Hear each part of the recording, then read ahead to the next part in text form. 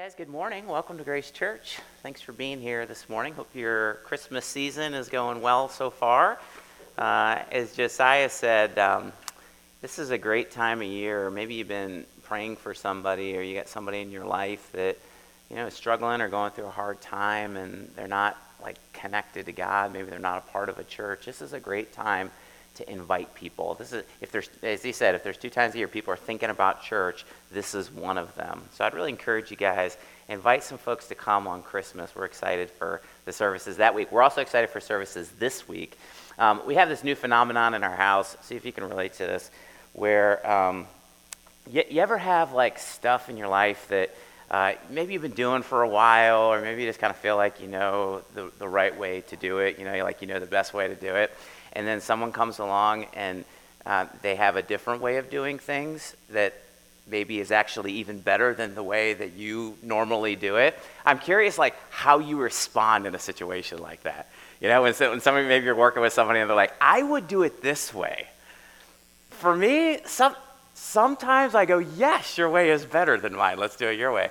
Other times I rear back and I'm like, no, we're going to do it my way. So our kids are getting a little bit older now, right? And it's weird when kids get older, they start having opinions about things, and they actually have ideas of how to do things, right? And so we had a situation. So we got a dog recently. I shared that with you. We got a little lab puppy that is crazy and lovable at the same time, a ton of work. And so we have a crate. They don't call them cages anymore because that sounds harsh, I guess. We have a crate for the dog, and we usually keep the crate in our family room. But sometimes, we have people over and we don't want a dog cage in the family room, so I got to move it. So I have a little office down the hallway here. And so we got to move the cage into the office. And so the other day, I think we had Grace Group actually. We're like, we got to get this cage out of here. So I'm like, Luke, help me. Let's get this thing in my office.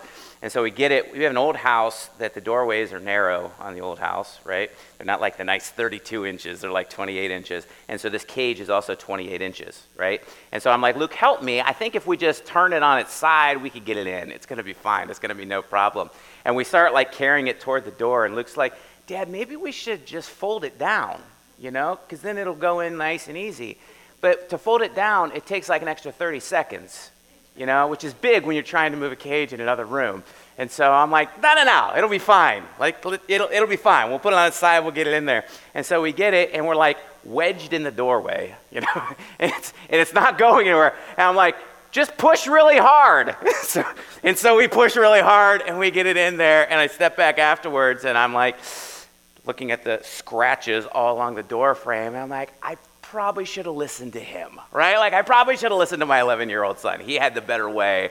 I was a little stubborn. And sometimes when we have things that we have to do in life, and we think, maybe we want to do it our way, or we think we know the best way on some of those things, it can get us into a little bit of trouble, right? And sometimes it can get us into more trouble, more significant trouble than just scratches on a doorway.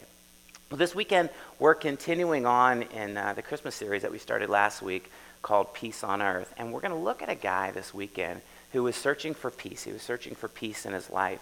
And he almost missed it. He almost missed the peace that God was offering him because it didn't come about the way that he thought it should come about, the way that he wanted it to come about. So last week we started this Christmas series called Peace on Earth, and we said, but we have a question mark after it. Because a lot of times we live in our world and you look around, you turn on the news, you walk out the door, whatever it is, and you see so much chaos, right? We sang a song literally called Peace Has Come. That's the name of the song, right? We talk about, peace on earth and goodwill toward men at Christmas time, but many times it doesn't feel like peace has come. Our world doesn't feel like a very peaceful world. There's chaos, there's pain, there's struggle, there's violence, there's suffering, right? And sometimes, we feel those things and it breaks our heart because we long for something different. We long for peace. We talk about peace. We talk about, the peace that God brings at Christmas in sending Jesus. And we see violence and chaos all around and it breaks our heart because we long for something different, right? And so what do? Well, we search for peace wherever it is that we could find it. And so in this series, what we've been doing and what we're going to do this morning and then also next week is we're looking at 3 people in the Bible that were searching for peace. And they were doing it in different ways. And it's interesting, the people in the Bible that lived, like especially the one that we're going to look at today, thousands of years before us, thousands of years. And yet the struggle is still the same, right? The ways in which they were searching for peace, even thousands of years ago, are the same ways that we're searching for peace today. And so last week we looked at this woman and this woman's interaction with Jesus. It was a Samaritan woman, and Jesus meets her by a well. And this is a woman who was extremely lonely.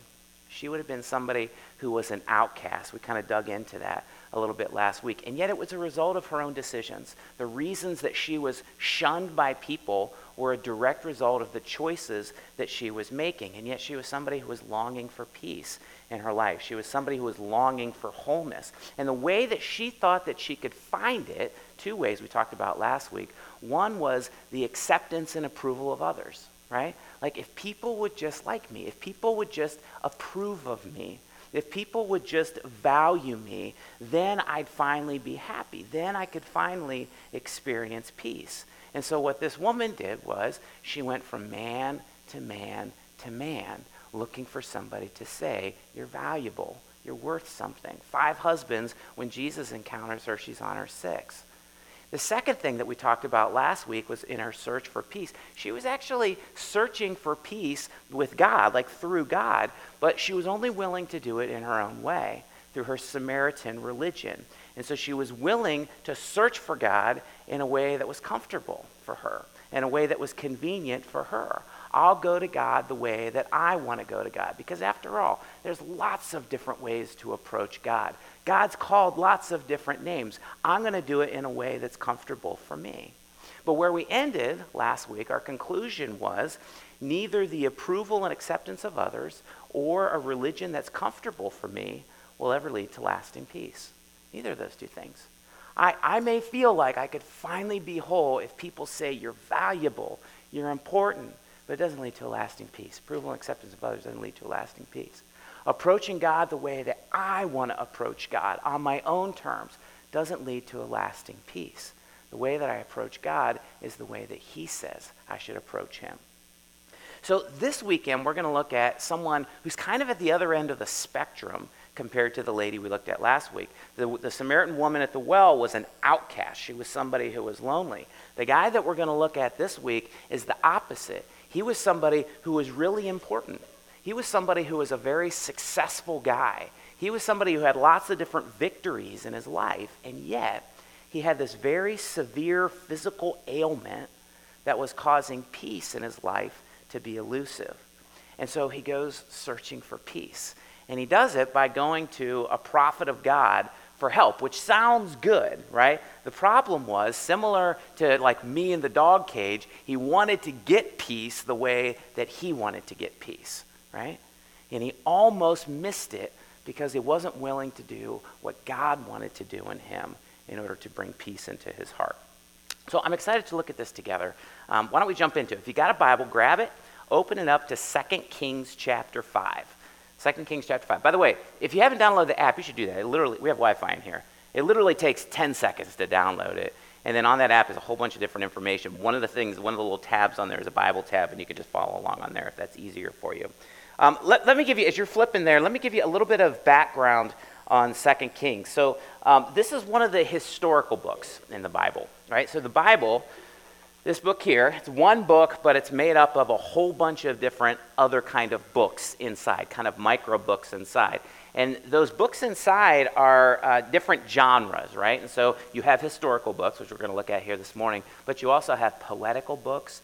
You have letters, right, that people wrote, like one person wrote to another person or one person wrote to a group of people. You have prophecies. There's all kinds of different genres of literature in the Bible. What we're going to look at today is a historical book. And so 2 Kings, here's what happens. 2 Kings is written about Israel, okay? And when it's written, by the time period that it's written, Israel used to be, it started out as one nation, right? And so you have, when they get their first king was Saul. Their second king was David, right? King David, probably the most famous king of all. The third one is Solomon, David's son. During those first 3 reigns, all of them were about 40 years, it was one nation, one country, okay? After Solomon, after the third king, it splits in half.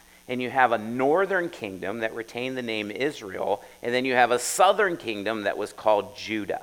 Okay? And so when 2 Kings is written, it's written really about Israel, but it's broken in half. It's two countries, northern kingdom, southern kingdom. And so 2 Kings, what it talks about, as you may have guessed from its name, is the kings in Israel. Okay? And so it talks about the kings. It describes their lives, what's going on with them, the kind of the history of what happened in their country during that time of both the northern kingdom and the southern kingdom. But it's interesting when you look at those kings individually, and you see that, so there's 1 Kings and 2 Kings, two books broken in half, right? And so both of those books talk about the kings in the northern and southern kingdom. The ones in the northern kingdom, Israel, every one of them were rotten.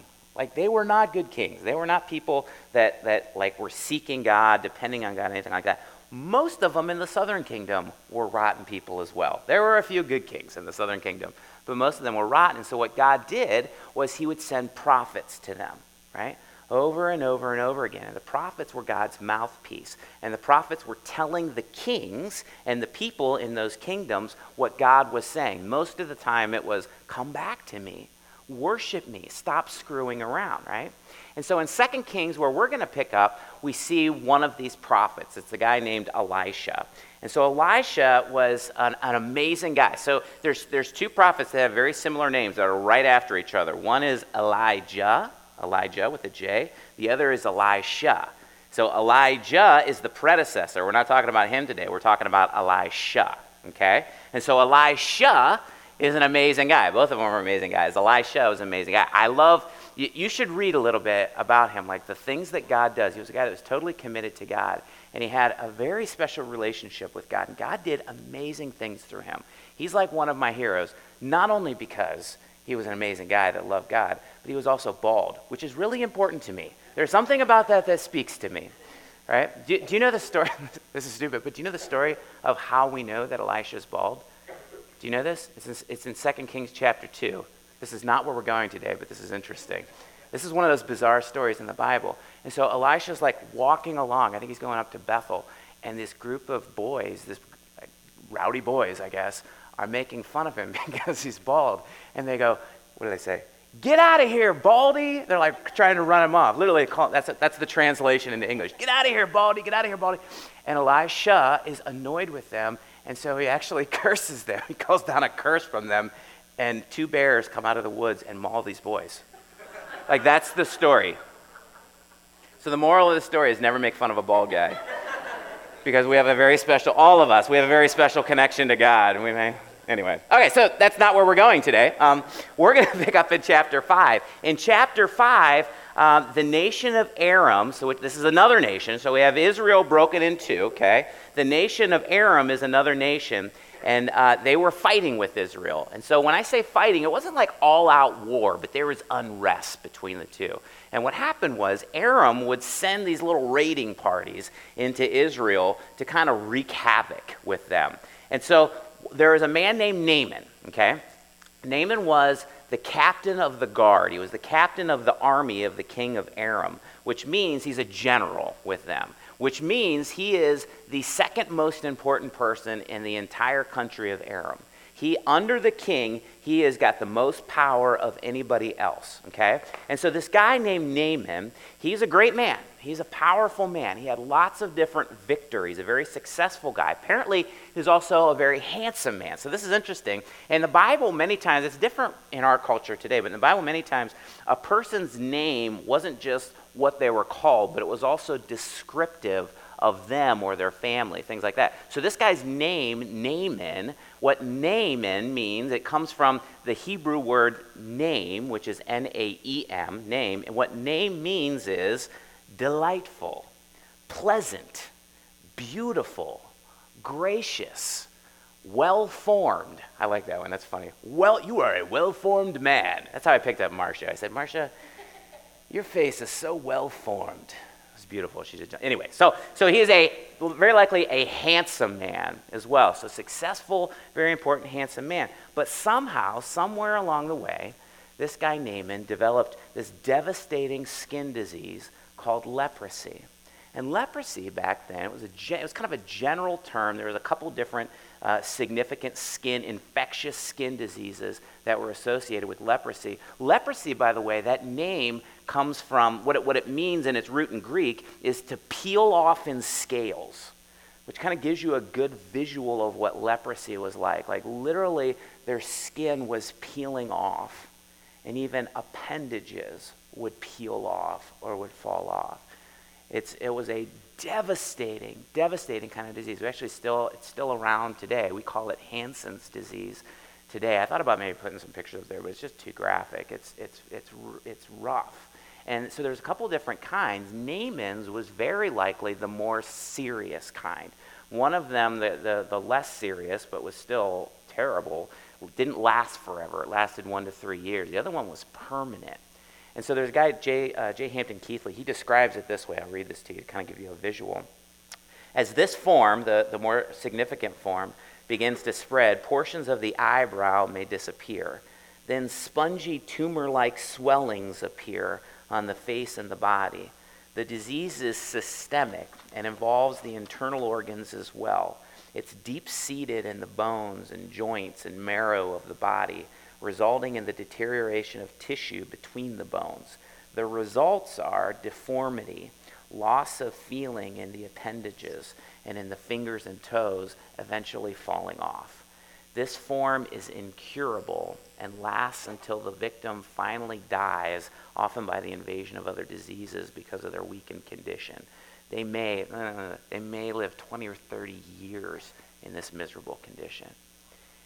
So this is Naaman. Naaman is this very popular, very successful, handsome man whose body is deteriorating. It's being disfigured and consumed by this devastating disease. Okay, this is Naaman.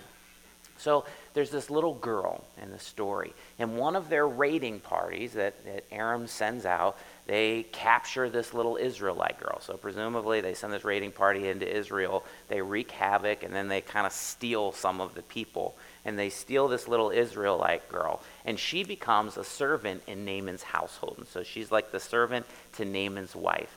And she sees what her master, Naaman, is experiencing. And it's interesting. She has compassion on him. And she says to him, hey, listen, there might be a way that you could be cured. There's this prophet in Israel. He could cure you. He can do miraculous things, right? And so this is right where our story picks up, okay? I want to read it. So this is 2 Kings chapter 5, starting in verse 1. Now Naaman was a commander of the army of the king of Aram. He was a great man in the sight of his master and highly regarded, because through him the Lord had given victory to Aram. He was a valiant soldier, but he had leprosy. Now bands of raiders from Aram had gone out and taken captive a young girl from Israel, and she served Naaman's wife. She said to her mistress, if only my master would see the prophet who's in Samaria, he would cure him of his leprosy. Well, Naaman, he hears this, and he goes to his master, and he told the king what the girl from Israel had said. By all means go, the king of Aram replied, and I'll send a letter to the king of Israel. So this is interesting. Again, they're like kind of fighting with each other, right? And the king of Aram's like, go into Israel, the place that you probably just went for a raid, right? Go to him. I'm going to send a letter to the king of Israel with you, and we're going to give... so Naaman goes, takes 10 talents of silver. You know how much that is? 750 pounds of silver. That's a lot of silver, right? 6,000 shekels of gold. You know how much that is? 150 pounds of gold. He's got 900 pounds of precious metals that he takes with him, and then 10 sets of clothing. And so the letter he took to the king of Israel read this. This makes me chuckle. With this letter, I'm sending my servant Naaman to you so that you may cure him of leprosy.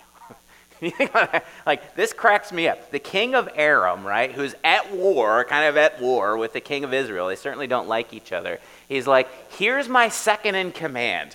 Here's the general that's been wreaking havoc on you and your people, right? He's got this incurable disease. Cure him for me.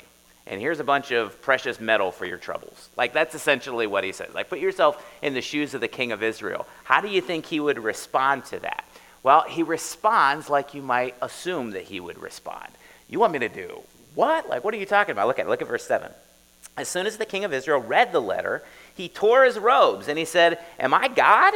Can I kill and bring back to life? Why does this fellow send someone to me to be cured of leprosy? See how he's trying to pick a quarrel with me." And I want to stop right there because we get a little bit of a glimpse into the heart of the king of Israel here, right? And we get a glimpse into his connection with God because you compare his reaction to this man's leprosy with the little girl's reaction to the man with leprosy, right? This little Israelite girl, she sees her master with leprosy, and the first thing that she thinks of is, there's a God that can heal him. There's a prophet in Israel that could actually heal him, right? First thing that she thinks about. The king of Israel, who should be like dependent on God, and the first thing he thinks about is something God can do, and says he gets frustrated. And the idea of a prophet of God healing this guy doesn't even cross his mind, right? And so you see, we get a little bit of a glimpse into his heart and his connection with the Lord. So let's go on. When Elisha, the man of God, heard that the king of Israel had torn his robes, he sent this message. He sent him this message. "Why have you torn your robes? Have the man come to me, and he will know that there's a prophet in Israel."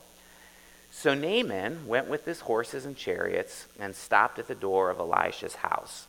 Elisha sent a messenger to him and said, "Go wash yourself 7 times in the Jordan, and your flesh will be restored, and you will be cleansed." Okay, so let's stop there. Let's talk about this. So Elisha enters the story, right? And he goes to the king. Somehow he hears about this, and he goes to the king. He's like, this, I got this. Send him to me. Bring it over. I got this covered for you.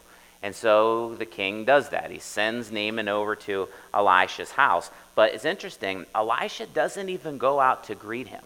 And again, understand the context here. So you have this very important general from Aram, this very successful, handsome, very important guy who comes over, and Elisha doesn't even greet him. Instead, he doesn't even go out to see him. Instead, he sends his messenger or his servant to go tell him, just send Naaman down to the river, the Jordan River, and wash 7 times and tell him that he's going to be cured and he's going to be clean, right? Think about that. Let's be honest. That feels pretty disrespectful, right? If I did that as a pastor to somebody, we'd go, what is wrong with you, right? And yet it's exactly what Elisha's trying to do. And I think about that, and I think it kind of seems like he's trying to knock him down a couple levels, right? You have this guy Naaman who thinks he's very important in people's eyes. And in people's eyes, he is important. He's successful. He's powerful. He's a big deal. But to God, he's just like everybody else, right? So how do you think this very important, this very powerful, this very successful general is going to respond to this messenger coming to him? Not even the prophet himself, but the messenger coming to him and saying, your incurable disease will be cured when you go down to the river and wash really good. How do you think he's going to respond to that? Well, not very well. Let's look at it. Look at verse 11. So Naaman went away angry. And he said, I thought that he would surely come out to me and stand and call on the name of the Lord as God, wave his hand over the spot and cure me of my leprosy. Drama, right? Are not Abana and Pharpar, the rivers of Damascus, better than all the waters of Israel? Couldn't I wash in them and be cleansed? And it says he went off in a rage. How does Naaman respond? Well, he's ticked, right? This is below him. He feels like he's being toyed with. If the prophet was really going to cure me, wouldn't he do it in some sort of dramatic way? Wouldn't he come out and wave his hand over me and maybe draw attention, and you'd see the power of God in this profound way? Not just go wash in the river. I've washed lots of times. The leprosy is still here. By the way, there's nicer rivers where I'm from in Damascus.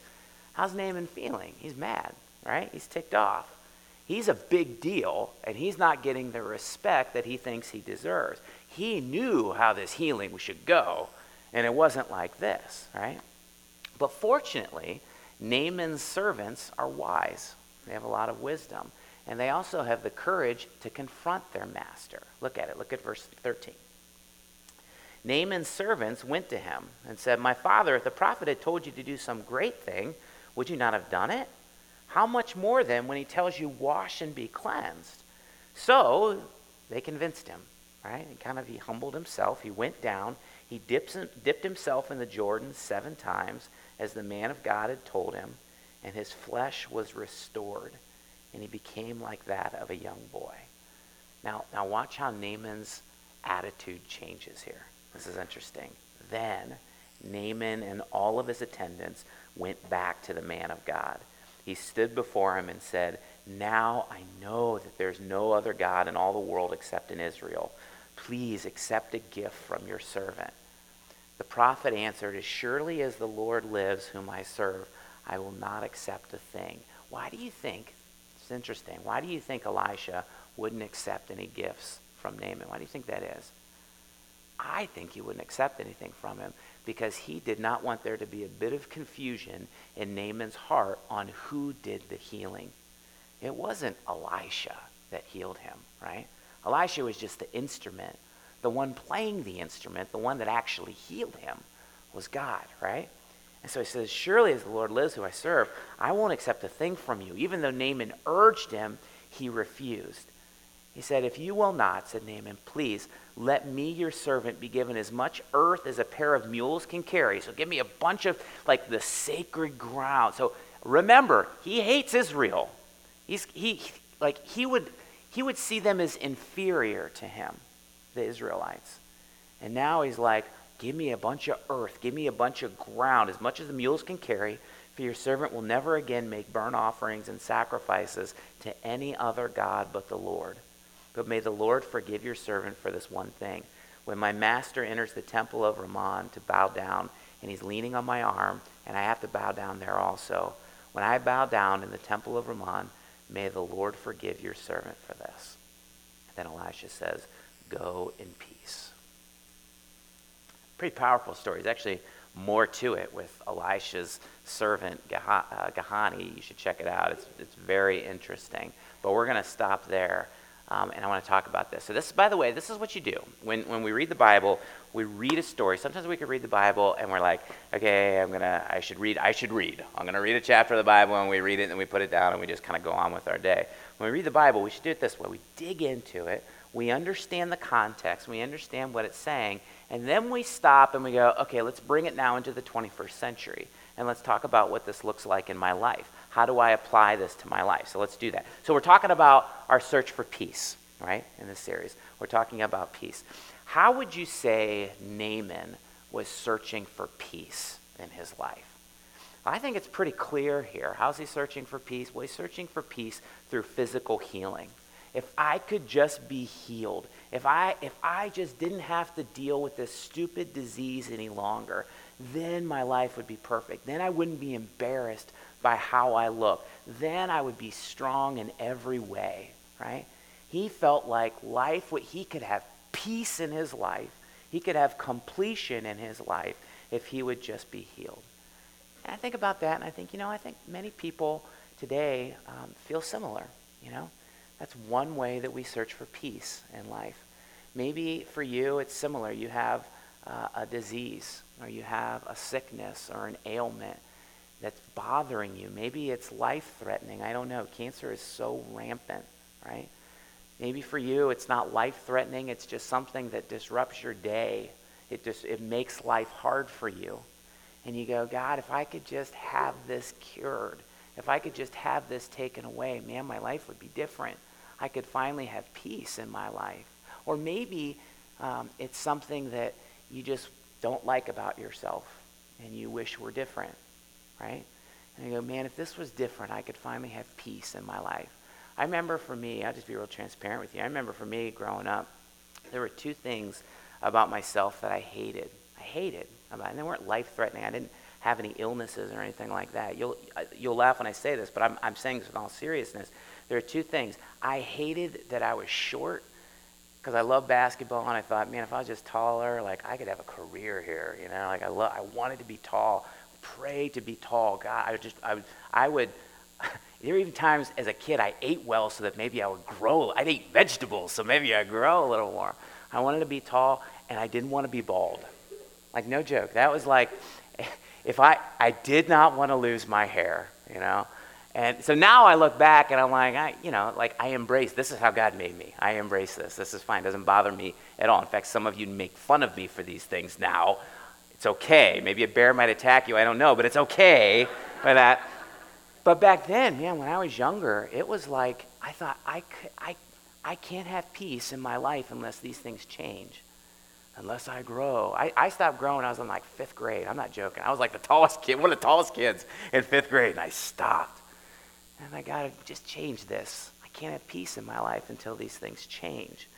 Well, Naaman wasn't searching for peace because he was short and bald, although we don't know that for sure. They did say he was handsome, so maybe he was short and bald. No, we don't know. That's not why he was searching for peace. He was searching for peace because he had this incurable disease that was literally devastating his body. And it's interesting, even though he's seeking help from this prophet of God here, he wasn't really seeking God, was he?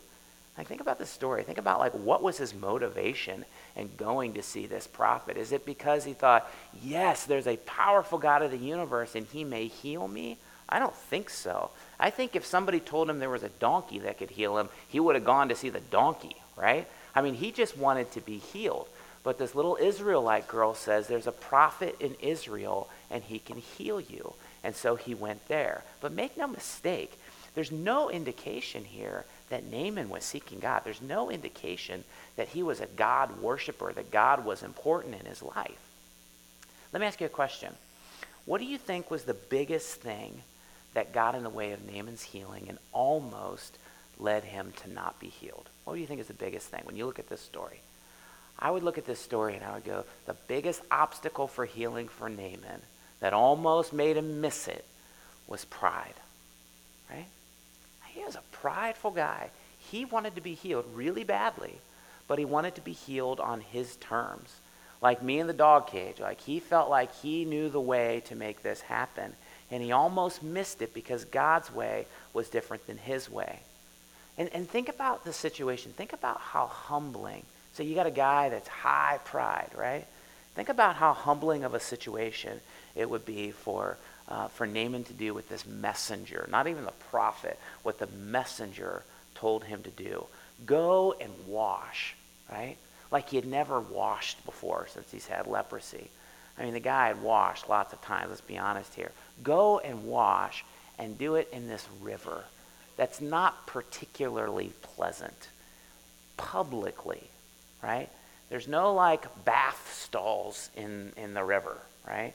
You go in the river to wash, and everybody sees that. And I don't know how you wash, but most people, when they wash, don't do it fully clothed, right? And so what happens for him when he has to take his clothes off? What is he exposed to everybody?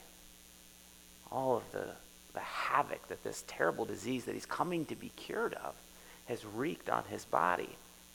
And then on top of that, again, I said this earlier, but he would have looked at Israel and even this prophet specifically as ethnically and socially inferior to himself. He's a powerful general.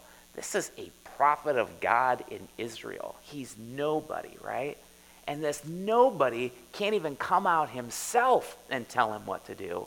But he sends his messenger to say, go out, take off your clothes, expose the shame that you hate, that you're coming to be healed of, get in the river and wash just like a commoner, right? It's a humbling situation. What was God doing through Elijah? Well, he's humbling him. And guys, I think that this is a rule of thumb with God. It's true. I was thinking a lot this week about different other people in the Bible who were healed of various things, who were searching for peace, and God gave peace. And I think it's true with almost all of them. I think it's true with almost everybody else that I know that is a lover of God. I know it's true in my life. I say it this way. God often humbles us before he heals us and brings us peace. Originally when I wrote that, I didn't say often, I said always, because I think it's almost always. Occasionally, God brings healing and humility at the same time. Most often, God humbles us before he heals us and brings us peace. It was true with Naaman. It's true for me. And I suspect it's true for many of you. See, in order for us to recognize how great and mighty and powerful God is and to see our need for him, we also have to recognize how weak and helpless and powerless we are. Like we can't even see our need to be healed by God until we recognize just how powerful he is and how much we need him. So let me ask you a question. What does that look like in your life? What does pride look like in your life? Because let's be honest, we all struggle with it at one level or another. Pride, selfishness, arrogance, we all deal with it, right? And it's interesting, if there's one thing that God is most clearly hates in the Bible, that he talks about over and over and over again, it's pride, right? It's pride in us. Why? It disgusts him because we're like stealing what's rightfully his. We're stealing his glory. We're stealing his majesty. And we're saying, that's me. I'm applying those things to myself. It's disgusting to God because we don't deserve it and he does. I challenge you, maybe this weekend if you sit here and maybe you're struggling with peace. Maybe you're searching for peace. Maybe you're searching for a healing from God, a different sort of depth, seriousness to healing. I would really encourage you to think about your pride, to talk to the Lord about your pride. Is that getting in the way of what God wants to do in your heart and what God wants to do in your life? The second thing that I find really fascinating in what God does inside of Naaman is all about two things. I'd use two words: inconvenience and foolishness. It's all about inconvenience and foolishness. Think about it. Think about what Naaman had to do here in order to be healed. He had to go to this place that he didn't like. He had to go all the way from Aram to Israel. He didn't like Israel, right? He has to go all the way over there. Once he's traveled there, he's told, all you got to do is go wash in the river, right down the way. Go wash in the river. And he's like, I got two nicer rivers. And he's right, by the way. Like the rivers in Damascus, they flow from snow-covered mountains. I was reading a little bit about them. They're very clear. They're very beautiful, right? They're legitimately nicer than the Jordan River, right? And so he's got to go all the way over to Israel. He's got to inconveniently go in kind of a dirty public river. And then he's told to wash 7 times. Not once, which maybe would be reasonable. Not even twice, which I guess that would be okay, get really clean. But 7 times he's got to go there. Talk about how annoying, right? And inconvenient that would be. And yet, that's the route that God desired to take Naaman on in order to heal him. The inconvenient one. The one that doesn't really make sense. The one that's not the most efficient. The one that's not very timely. The one that probably felt very uncomfortable to him and looked like foolishness to other people. Can you imagine how foolish it probably felt to Naaman? He comes there to go get cured of an incurable disease, and the prophet's like, go wash really well. That's what's going to cure you. Can you imagine how foolish he would have felt? God's healing of Naaman was inconvenient and it was foolish. And guys, I'll be honest with you, I don't think it's different for us today. Healing and peace are usually paired with inconvenience and foolishness. It's true. Healing and peace that you and I are searching for are often, usually, it's another one that I wanted to say always, usually paired with inconvenience and foolishness. It reminds me of what Paul wrote. So Paul lived after Jesus, and he's kind of reflecting on Jesus and what he did on the cross. And Paul writes this in 1 Corinthians 1. He says, the message of the cross is foolishness to those who are perishing, but to those who are being saved, it's the power of God. The cross is ridiculous to people that don't accept it, that aren't searching for God, that aren't looking for forgiveness and peace, right? It reminds me of what Jesus said in Matthew 7. He says, so he's talking about how to enter into the kingdom of God, into the kingdom of heaven. And he says, enter through the narrow gate, the small one, the one that's really tight, the one that's inconvenient. It's not inconvenient. It's not wide open. Enter through the narrow gate. For wide is the gate and broad is the road that leads to destruction, and many enter through it. But small is the gate and narrow the road that leads to life, and only a few find it. I think about Jesus' life, and I think, man, inconvenience was the norm for him, right? Like how many times, we looked at one example last week, Jesus gets to the well, he's trekked all this way, he's journeyed all this way, gets to the well, he's tired and he's thirsty, and what does he stop and do? He's inconvenienced by this woman there, and he talks to her. How many times in the Bible, in the New Testament, in the Gospels, do we look at the life of Jesus, and it's a life of inconvenience? People come to him for healing, or a miracle, or a teaching, or whatever it is, when he's tired, he's exhausted, or he's hungry, or he just needs a little time alone with his Father. And yet we'd all look at Jesus' life and we go, man, if there was ever anybody who experienced meaningful peace in his life, it was Jesus. And his life was marked by inconvenience, right? And then how many of the important people, the inconvenience, let's talk about foolishness, how many of the important people back then, the religious leaders, the Pharisees, the Sadducees, would look at Jesus and they would go, he's a fool. He's foolish. He's untrained. He's undisciplined. He's an untrained, undisciplined fool, right? Here's a question for you. In your pursuit of healing and peace, are you willing to be inconvenienced and potentially be seen as a fool in other people's eyes? It's a good question for us to wrestle with. In your life, in your pursuit of peace, in your pursuit of healing, whatever that looks like for you, are you willing to be inconvenienced? We can be so impatient, can't we? Inconvenience and impatience don't go well together. They just butt heads with each other. I still think about, I still have friends of mine, and I love them, that I've been friends with for a long time before I was a Christian, and they would look at my decision to follow Jesus, and still to this day they would go, I don't get it. It's weird. It doesn't make sense. Like, why would you give up all this other fun stuff that we used to do together? They would look at it as foolish. Still, they would. 20-something years later, they would see it that way. I don't get it. And I'm okay with that. I'm okay with that. Because I would rather succumb to the foolishness of God than the wisdom of man, right? How about you? Are you willing to be inconvenienced in your life, in your pursuit of peace?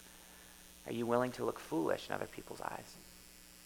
Let me give you one more thing that I see from Naaman that I think is significant for us to think about.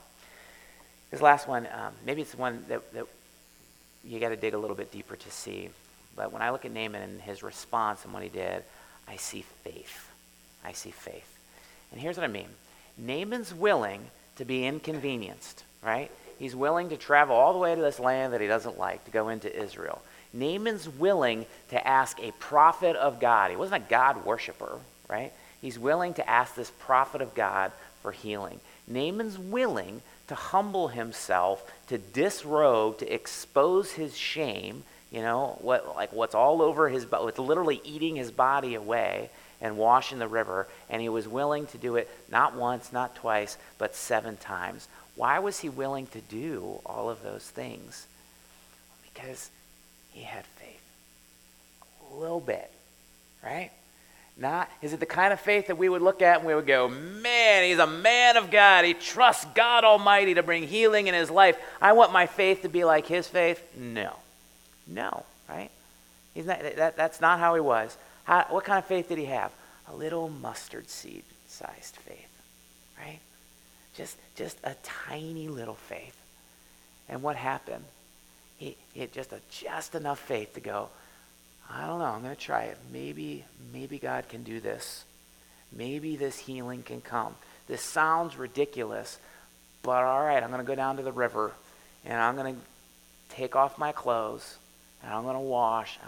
Maybe, just a tiny little faith. And what does God do? God shows himself faithful, right? God shows that he's faithful, and he gave Naaman reason then to trust him more, and to trust him more, and to trust him more. Guys, listen, God does the same thing with us today. To experience peace, to experience ultimate healing, all God requires of us at first is a little mustard seed-sized faith. You ever seen a mustard seed? See it?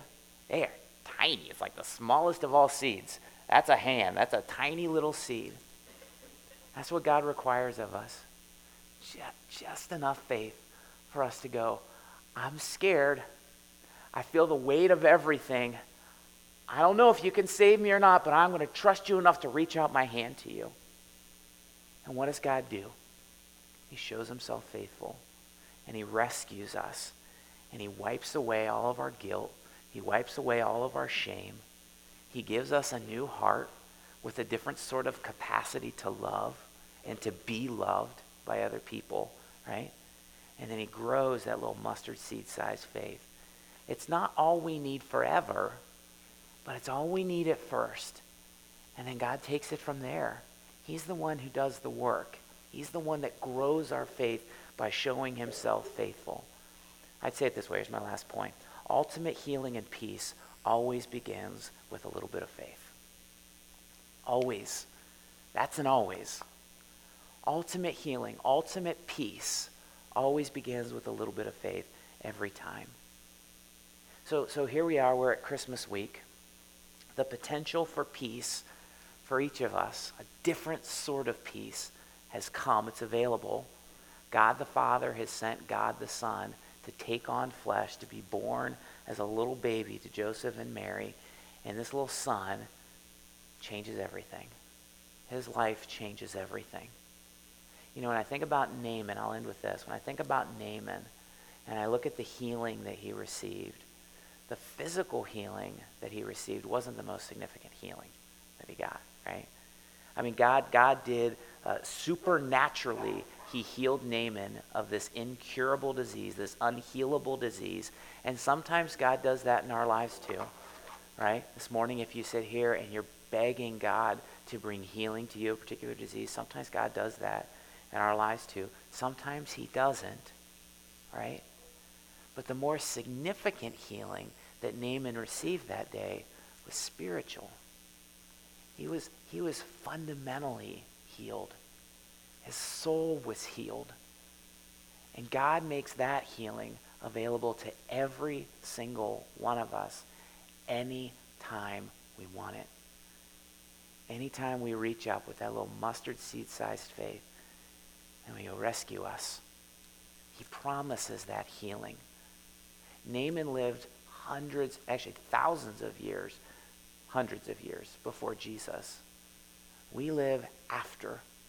We've seen what Jesus has done. We've seen how much the Father loves us. God's plan for our ultimate healing and salvation and peace has been laid out for us. My question to you is, have you said yes to that? Have you accepted that peace that he offers?